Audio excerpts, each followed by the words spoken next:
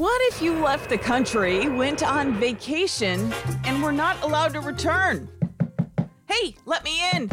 I'm Jennifer Brown. Here's what's trending. President Trump is considering a new rule that would stop Americans suspected of having the coronavirus from re-entering the country. The emergency declaration would give border agents the ability to block citizens coming back from Mexico. Not sure how legal that is. Law experts say we'd be better off imposing a quarantine period. Seattle's first black police chief says she's done and retiring. Her announcement came just hours after the city council voted to slash the police budget, getting rid of dozens of officers. The group Smash Mouth, they're taking heat on Twitter for their concert at Sturgis Motorcycle Rally. Thousands packed in shoulder to shoulder, most without a mask on. Fans on Twitter quoting lyrics like "ain't the sharpest tool in the shed," others calling the group irresponsible. And what will come of college football? The Big Ten and the Pac-12 are meeting today to discuss whether to cancel or postpone the upcoming season.